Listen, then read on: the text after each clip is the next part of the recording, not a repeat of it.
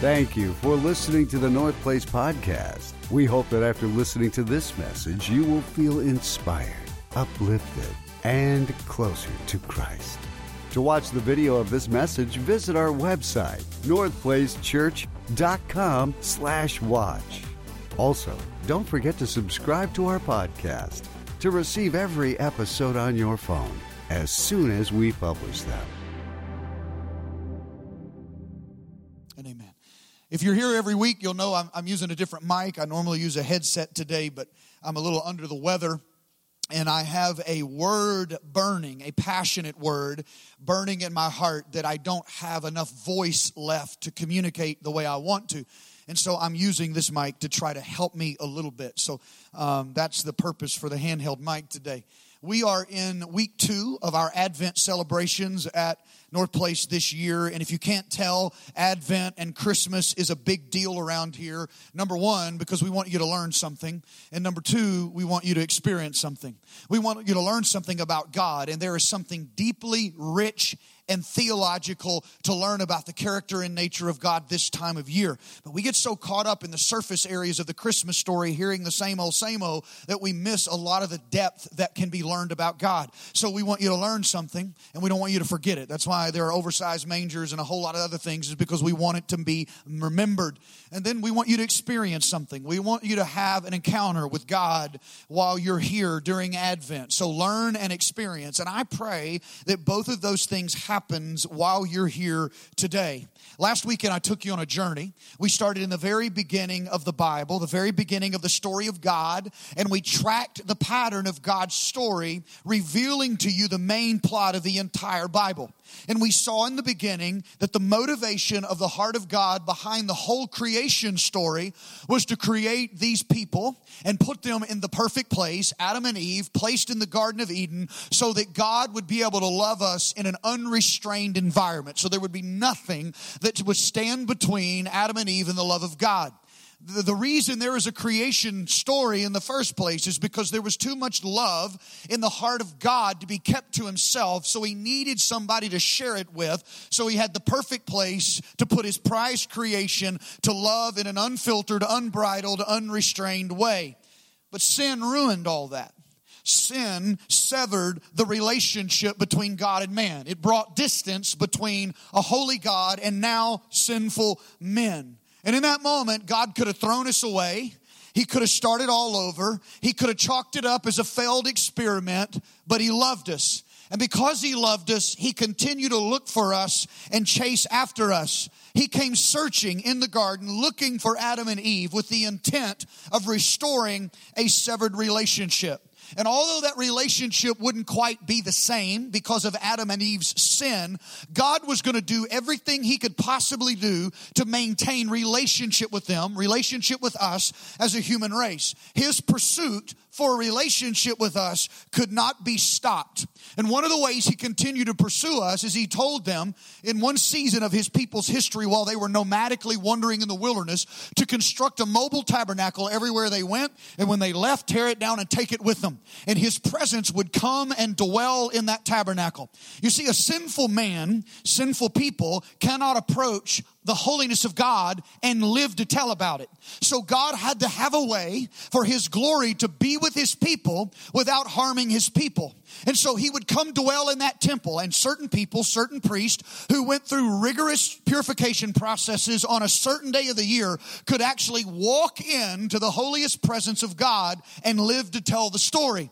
It was limited. It's not what God wanted, but it was the only way. So he came the only way he could, in the limited way he could, to continue to pursue a relationship with us. And that was the very purpose of the permanent temple that was ultimately built in Jerusalem. It was built as a place for the presence of God to dwell. But it had the same limitations as the earlier tabernacle. Only a certain few on a certain day could go into God's presence. It's not what God wanted. It's not the way it was with Adam and Eve in the garden. That's the way he wanted it. But sin had messed all of that up. But he had to find some way, even though it was limited, to dwell with his people. He could not be, did not want to be separated from us. So fast forward to the New Testament and you find John writing in the Gospel of John, and he makes a statement that may not sound it connects anything at all to what I just said. But it does. John 1:14, the Word is a reference to Jesus, became flesh. So the Word of God became flesh in Christ, made his dwelling among us. We have seen his glory, John said, the glory of the one and only Son who came from the Father full of grace and truth. So when we read this, we're reading it in English. It was originally written in Greek. So there are some things that often get lost in translation. We understand the basic meaning, but there's some small nuances that we miss. Matter of fact, when you read the phrase made his dwelling among us, it literally translates tabernacled among us. And the reason that's important is because John would have wanted his original readers, and he wants us to know that he chose tabernacle language and tabernacle imagery strategically, intentionally, and on purpose. Because when we read John 1:14 about the glory that came to dwell in Christ, he wanted us to know it was the same glory that walked with Adam and Eve in the cool of the day in the garden. It was the same glory that filled the Old Testament tabernacle. It was the same glory that filled Solomon's temple so the priest could not even stand under the weight of the glory of God's presence. He wanted us to know that the glory that we read about in the Old Testament was embodied in Christ Jesus. And John said, I have seen that glory. We have beheld that glory. I have experienced that glory. And the glory of God is now tabernacling among men in Christ Jesus. Up until the birth of Jesus, God's people being in his presence seemed limited, inconsistent, sporadic, even temporary. It seems like every time you see God's people in his presence, it was just a visitation. And while God visiting with us sounds really good, a visitation is not what the heart of God longed for. And a visitation with God is not what we need as people. We need more than a visit. We need him to come be here with us. We need him to come dwell here permanently once and for all. God's heart was never about a visitation. His heart always longed for habitation. That was his original desire, to dwell with us. And when Jesus was born, God proved the level of his pursuit for relationship to dwell with us. He made his most costly commitment to pursue that relationship yet when he laid aside his heavenly riches and splendor and glory to be wrapped in human flesh and placed in an animal's food trough in a barn simply that he might become one of us. Because he was finished with visitations, he was ready for a habitation. This is what we said last week. The incarnation is the bridge between visitation and habitation. Incarnation is simply God robing himself in human flesh. So when Jesus came, the Son of God robed himself in human flesh. That event was the bridge between God just coming to visit with his people and God coming to dwell with his people. The reason there is a Christmas is the same reason there was a Garden of Eden. God wanted to be with his people. The reason there is a Christmas is the same reason there was an Old Testament tabernacle. God wanted to be with his people. The reason there is a Christmas is the same reason there was a temple built in Jerusalem. God wanted to be with his people. But the moment in Eden and the tabernacle and the temple were all temporary things. The heart of God was permanence. He wanted to dwell with his people. So he wrapped himself in flesh. He became one of us so he could once and for all dwell with us. And when you study the story from creation to Christmas and from Christmas on forward to the end of time, consummation, when you study the story of God, you come to this conclusion. Christmas is the story of God's pursuit of us. The whole story of God, the whole Bible is the story of God's pursuit of us, but Christmas is the crescendo of that story of pursuit. C.S. Lewis of Chronicles of Narnia fame said this: the birth of Christ is the central event in the history of the earth, the very thing the whole story has been about. Now, here's why I'm spending so much time up to this point reviewing last week's message. Because if you don't understand what we talked about last week, you're never going to understand what I'm about to say. And it's crucial that you understand this week's conversation in order for North Place Church to become the dwelling place of God. I don't want to just talk about God having a habitation among His people and it being the larger church. I want to know, what is it going to take for this church to become the dwelling place of God? What is it going to take for this to be the environment that God dwells in? And in order for that to happen, we have to understand this. And to understand this, we got to know where we started last week. So if the heart of God is for habitation, not visitation, and that's the very reason there is a Christmas in the first place, then let's talk about, think about, study that habitation concept for a moment. The dictionary defines habitation as this: the state or process of living in a particular place. Some synonyms of habitation: occupancy, residence, living in, dwelling, or inhabit. So whatever your habitat is, that's your address. That's where you live. That's where you dwell. So for something to take up habitation in a place, for something to inhabit a certain place, the habitat or the environment has to be conducive to that species. So certain plants and animals and even human beings can only thrive and live in or inhabit certain kinds of habitats. So that has me questioning, what is the habitat of God? What is the habitat of God's dwelling presence? Where is God chosen to make His habitation, His presence dwell? I don't want us to commit the rest of our time together to answering those questions. Where has God chosen to make His habitation? What is His habitat, His residence, His address? Where has He chosen to dwell? And in order to answer that question, we really need to start in Paul's conversation with the church at Ephesus. Paul is describing, in Ephesus chapter 2, he's describing what the church really is, the nature of the church, and he describes it this way in Ephesians 2:18, for through Him, he's talking about Christ, for through Christ we have access in one Spirit to the Father.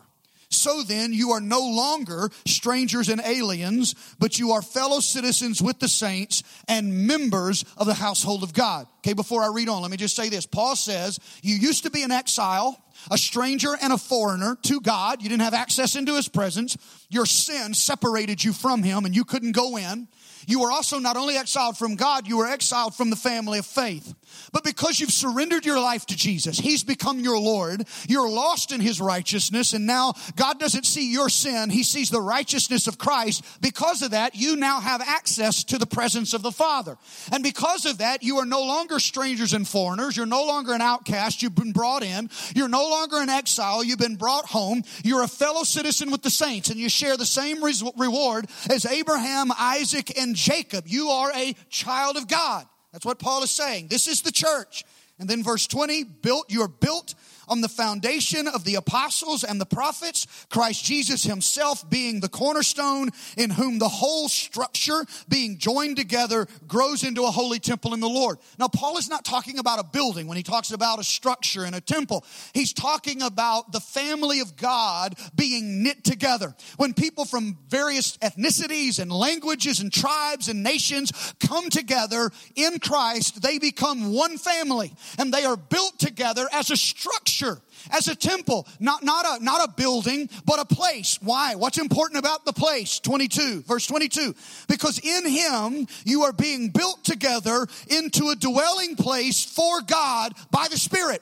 So when people that have been redeemed by the love and grace of God, that are Christ followers, gather together in any place, that gathering of Christ followers is the dwelling place of the presence of God. It has nothing to do with the building. This building is brick and mortar. It's all it is. But when you come into this room and start lifting up the name of Jesus, it becomes the dwelling place of the glory and the presence of God. We could take all of us, go out in a field and start exalting the name of Jesus, and that would then be the glory, dwelling place of the glory of God. In the Bible study at the coffee shop, in the living room at your house, when the people of God get together, declare His glory, His holiness, and His name, He comes and dwells in that place.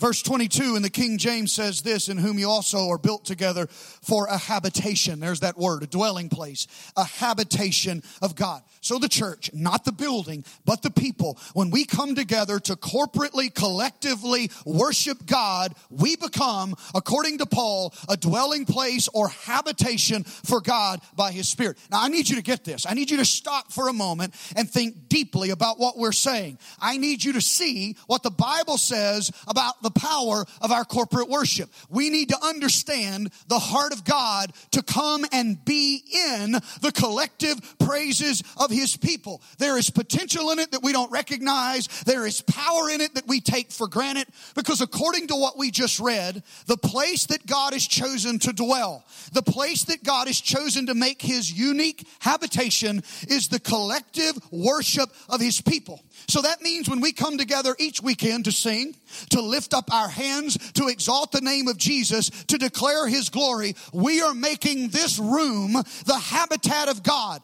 This is the environment that God has chosen to make His dwelling. Now that reality ought to be a game changer for us. It should change everything about the way we approach weekend worship experience at church. First of all, it should change our level of expectation.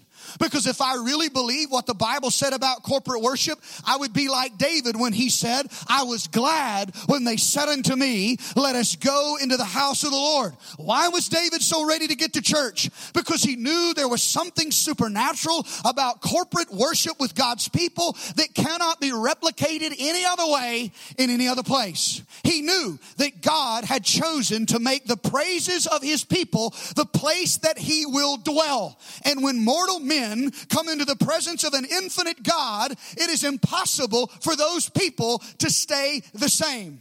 The psalmist says, in His presence is fullness of joy. God's presence is the place where salvation, healing, deliverance, restoration happens. It's the place where marriages are restored, addiction is broken, sickness is healed, sin is forgiven. And if I really believed what the Bible said about corporate worship, I would run to this place every weekend with my heart ready to meet with God, because I understood the supernatural potential that is in this place when people exalt Jesus together. Now, if we really believe what the Bible said about corporate worship, it wouldn't just change our level of expectation, it would change our level of preparation. Because if I believe what the Bible says about corporate worship, that that's going to be the place that the holiness of God's going to dwell, I don't just come lackadaisically walking in here like I would some pop concert, because I'm very aware that I am walking into the environment that God has promised to fill with His presence, the collective worship of His people. So I start preparing to get into that environment before I ever show up. You see, some people don't value or appreciate the potential and the power of corporate worship. A lot of people just think, because they didn't grow up this way or they've never been taught or for whatever reason, they think the 20 minutes that we come in here and worship together and sing together before the preaching starts is just filler space.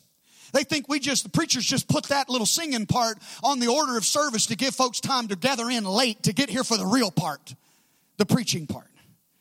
I've even had people tell me, it's not been that long ago, I've had people come to me and say, you know what, I don't really care about all the music part, I don't care about all that singing stuff, I just come for the preaching of the Word. And a lot of times when they tell me that, there is this note of arrogance in their voice, as if that singing and worship part is for the emotional people that are less mature than I am. I'm more intellectual, I'm more spiritually mature, and I'm just coming in to hear the Word. So I don't care anything about those 20 minutes or 25 minutes before the preaching, I just come for the preaching. And if that's your mentality, and if you've said that to me, I'm going to tell you, you haven't read your Bible, or you don't understand the Bible, and you definitely don't understand the heart of God.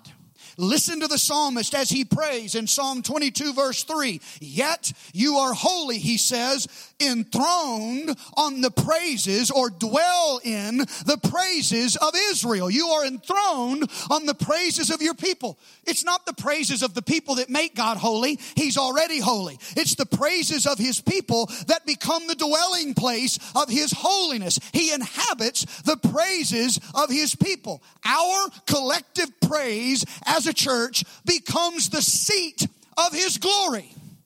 Now I want you to focus in on that phrase, the seat of His glory. and I want to show you an image. I want to show you the seat of His glory.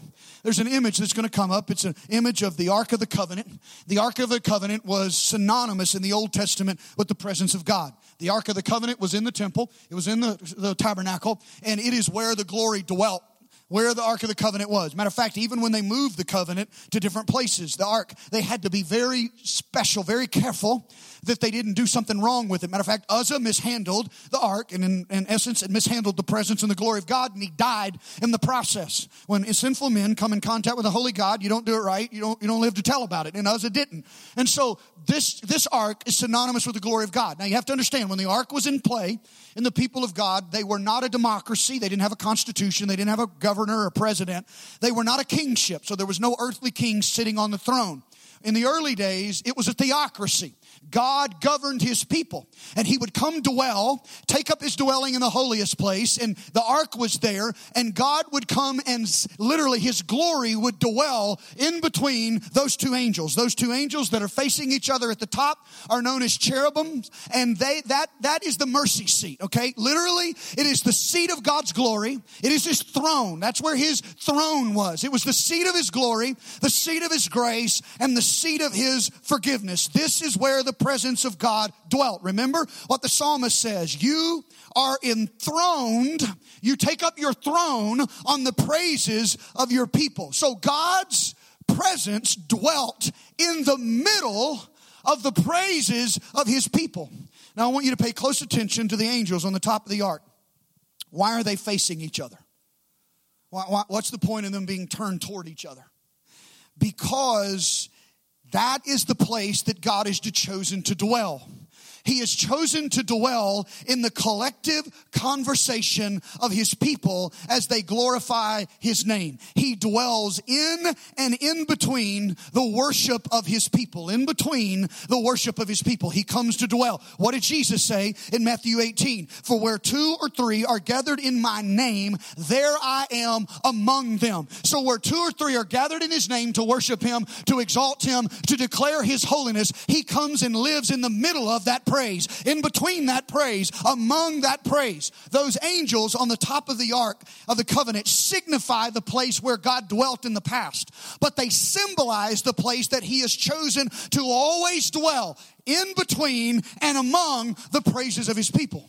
Do you remember in Isaiah 6, when the prophet Isaiah has this encounter with God, and he sees the Lord high and lifted up on His throne, and the train of His robe fills the temple. Isaiah sees it, he's experiencing it, and as Isaiah describes the scene, he sees angels gathered around the throne of God, and notice what they are doing. Here's how Isaiah describes it. Isaiah 6:3. They were calling out to each other, holy, holy, holy is the Lord of heaven's armies. The whole earth is filled with His glory. So there are angels on this side saying, holy, holy, holy. There are angels on this side saying, holy, holy, holy. And the throne, or the dwelling place of God, when His train filled the temple, was in between the collective conversation of praise that glorified His name. Just like on the top of the seat of mercy on the Ark of the Covenant, there is something that happens when God's people begin to lift Him up. Holy, holy, holy. And this one says, worthy, worthy, worthy. Something happens in the environment, and that creates the habitation of God.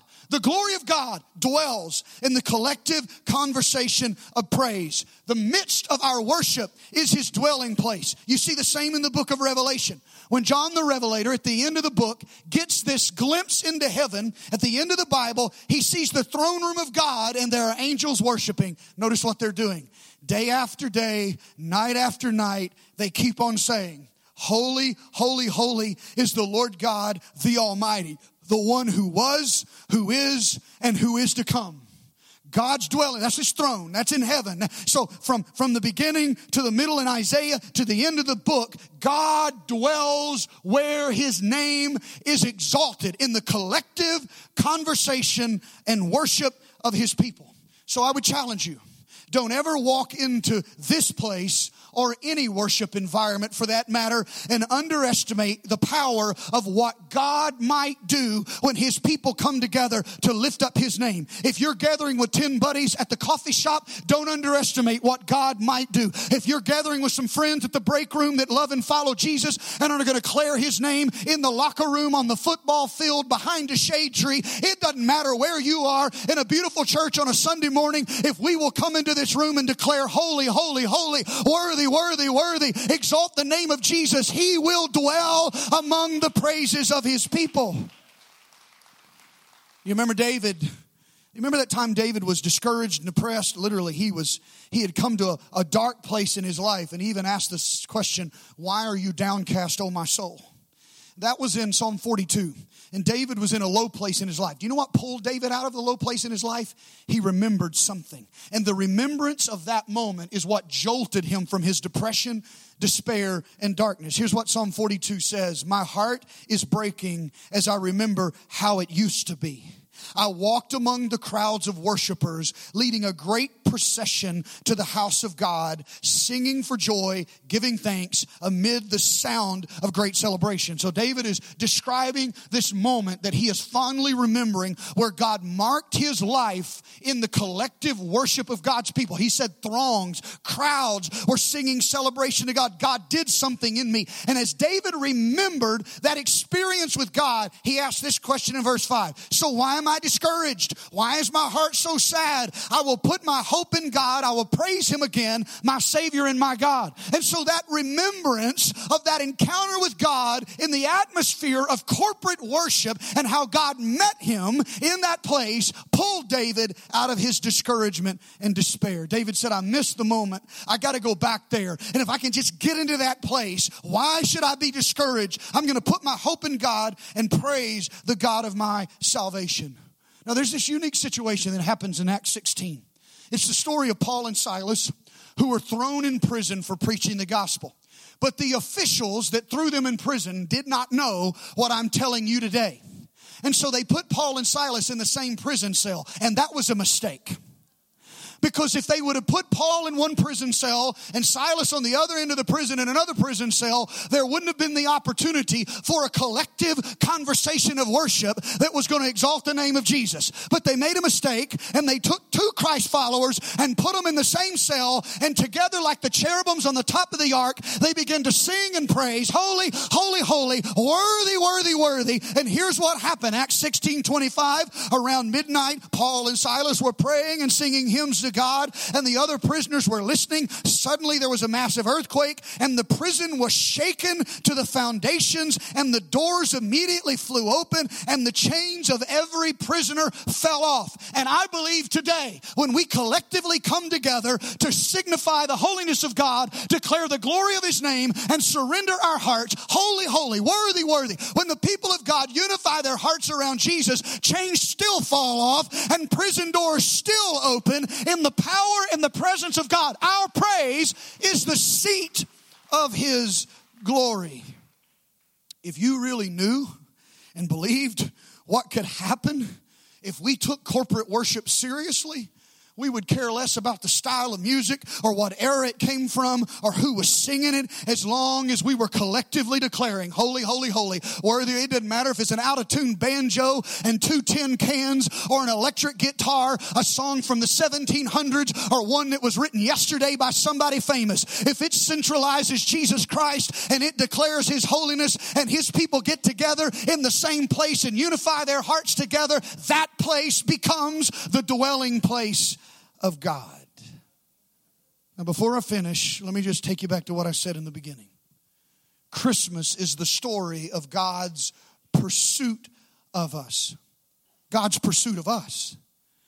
But when you hear me talk about pursuing anything, it's usually I'm spurring you on to pursue God. You've heard me say things like, come on, North Place, let's go after God today. Come on, North Place, let's chase after Him. Let's pursue Him. You've even heard me make this statement. The proof of desire is in pursuit. You've heard me make that statement. The proof of desire is in pursuit, because what you really long for, you wind up going after. If you want it bad enough, you're going to go get it. That's true in career, education. That's in a romantic relationship. That's in your relationship with God. You can say you want it, but you don't really want it if there is no activity to prove your desire. The proof of desire is in pursuit. You want God, go after Him. Pursue Him. Seek Him. But the flip side of that is if the proof of desire is in pursuit, then when you look at the pattern of God's story, He has proved His desire over and over again to be with you. Eden, the tabernacle, the temple, Christmas in a manger, the cross, ultimately consummation when we're going to be with Him forever. He continues to prove His desire by the passion of His pursuit. So the question is, okay, what does the Bible teach? Are we supposed to be pursuing God, or is God supposed to be pursuing us? Well, there's really scriptures that teach both. Because when you read this psalm in Psalm 27:4, you hear David say this, one thing I have asked of the Lord that I will seek, or I will pursue after, that I may dwell in the house of the Lord all the days of my life, to gaze upon the beauty of the Lord and inquire in His temple. David said, I seek the presence of God. But David wasn't in pursuit of God because he was trying to convince some reluctant God to come hang out with him. Our corporate worship isn't some desperate attempt to lobby a distant God in order to get His attention. Because God is more passionate about being with us than we are about being with Him. Matter of fact, He's the one that's been chasing after us and pursuing after us from the very beginning. So our worship really doesn't change God at all. Our worship is changing us. He's been the one in pursuit of us all the time. So when we collectively come together to worship, what we're doing is preparing a place. The same way Joseph and Mary were preparing a place so that the Son of God would have a place to lay His head and God would have a place to dwell. When we come in this room and begin to glorify the name of Jesus, we're preparing our hearts and we're preparing this environment to become the habitat the glory of God can dwell in. Worship gets us ready because He's the one been chasing us. So my pursuit of Him is simply the preparation of my own heart and the preparation of my own environment. You remember that conversation Jesus had with the woman at the well? It's that woman who came to Him and they were talking about worship. And she didn't really know if He was all that, if He really was who He said He was. And so He looked at her and said, well, go tell everybody. Go tell the man you're living with who's not your husband, because I know you had 5 husbands and the guy you're living with isn't him. And she's like, oh, well, you may be who, you know all that about me. You may be him. In that conversation with her, Jesus said this in John 4, but the hour is coming and is now here when true worshipers will worship the Father in spirit and in truth. Listen to this. For the Father is seeking, pursuing such people to worship Him. So God is chasing, hunting, looking for people that create a place for His glory to dwell. 2 Chronicles 16:9, the eyes of the Lord search the whole earth in order to strengthen those whose hearts are fully committed to Him. He's hunting for a place, looking desperately for a place for His glory to have a seat, a place to dwell. I was thinking about this week. What image do I know that I understand that kind of symbolizes this? And I thought about birds of prey. Maybe you haven't seen it. Hopefully you have. Where you've been going down the road or you've seen it on a National Geographic channel where there's a hawk or a raptor or some falcon. And that bird they normally just soar. But when they start hunting and they got their eye on something, they will just flap and hover above the ground. They just kind of hover in that one place, flapping their wings really fast while they're looking. And then when they get their eye, they get a place, they go after it and they dive. They go after what they're hunting. That's the image I had in my mind of what God is doing over the church this morning, over Dallas-Fort Worth this morning. No, don't get me wrong. I believe in the omnipresence of God. God is everywhere all the time. But there is a difference in the omnipresence of God and the incarnational presence of God. In the Old Testament, God was everywhere all the time. He was omnipresent. But the glory of God would come in a very unique and a tangible way into that temple. And that glory came and dwelt in Jesus. And now the scripture says that the glory that dwelt in Christ now dwells in you. Christ in you, the hope of glory. That same glory. So when I lift Him up and I begin to worship Him, I'm preparing a place because He's looking not just for His omnipresence, He's looking for a place for His incarnational presence, the felt, tangible presence of God to dwell. And when I start worshiping in my life, or the church starts becoming a place of worship that declares His holiness, and we start preparing a place, I believe He's hovering, He's looking. And not every church that's gathering together in the world today, in Dallas today, not every church is preparing a place for the glory to dwell. Not every church is. So He's looking for a place that He's kind of hovering and looking. And when He finds that place, He comes. When He finds that person, He comes. When He finds that home, He comes. And His glory dwells where it is welcomed. Prepare room. Prepare hearts. In the collective conversation, He comes. Holy, holy, holy. He becomes Emmanuel, God with us. I want to challenge you. I wrapped it up early today because I want us to do something. Okay, so the end of my message is an illustration of what will happen, what can happen when God's people take corporate worship seriously. And that's what we're going to do. The psalmist said in Psalm 34, "Oh, magnify the Lord with me. Let us exalt His name together." That's an invitation. And I'm giving you that invitation right now today. We're coming back. And we're going to do it with this understanding of the heart of God, with this understanding of the Word of God. We're not going to nonchalantly do it today. We're going to pursue Him because He's chasing after us, and we're going to make room for Him to come into this room. And when He comes in like He can and like He often does, we can't stay the same. It changes us. When you read the word magnify, there are two ways to magnify. You can magnify something microscopically. You take something small, make it big, or you magnify something telescopically. You reach out there like the Hubble telescope and get something 3 times the size of the earth, and you draw it near through telescopic magnification in order to study it. That's what worship is. It's taking and reaching out in our worship and lifting up and exalting this massive, incomprehensible God. And we're drawing Him near in our worship so He is personal and close, so He can be felt and experienced and known. And then our worship becomes the seat of His glory so that people who don't know Him can begin to know and understand. They feel and experience. It's not just intellectual. It's genuinely, I feel God here today. That's what happens when God's people worship. So I want you to help me. Let's do it different this time. Not that there was anything wrong with last time. I just don't think we get it. What can happen? Okay. Now, some of you didn't grow up in an environment like North Place. You grew up in a more liturgical environment, or you didn't go to church at all, or your church was very reserved. There wasn't a lot of emphasis on the experience of the worship moment. And if that's uncomfortable with you, then I'm just telling you, be you. I don't ever want you to do anything or be anything here that is not you or that you're not comfortable with. But there are some of you that know exactly what I'm talking about. And you just kind of become lazy in the way you go after God. There are 2 parts of a shepherd's staff. One is a hook that you reach out and grab somebody that's straying off and you pull them back in. The other end is a goad and you poke something standing still when it ought to be moving.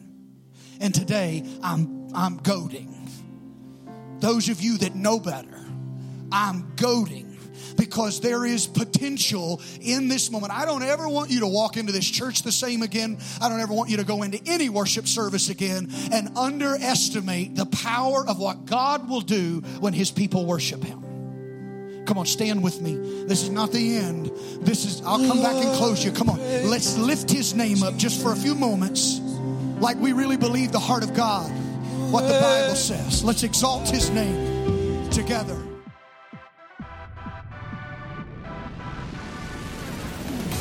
Thank you for listening to this message from North Place Church. Feel free to share it with your friends. Follow us on Twitter and Instagram at North Place and on Facebook at North Place Church. To watch the video of this message, go to northplacechurch.com/watch.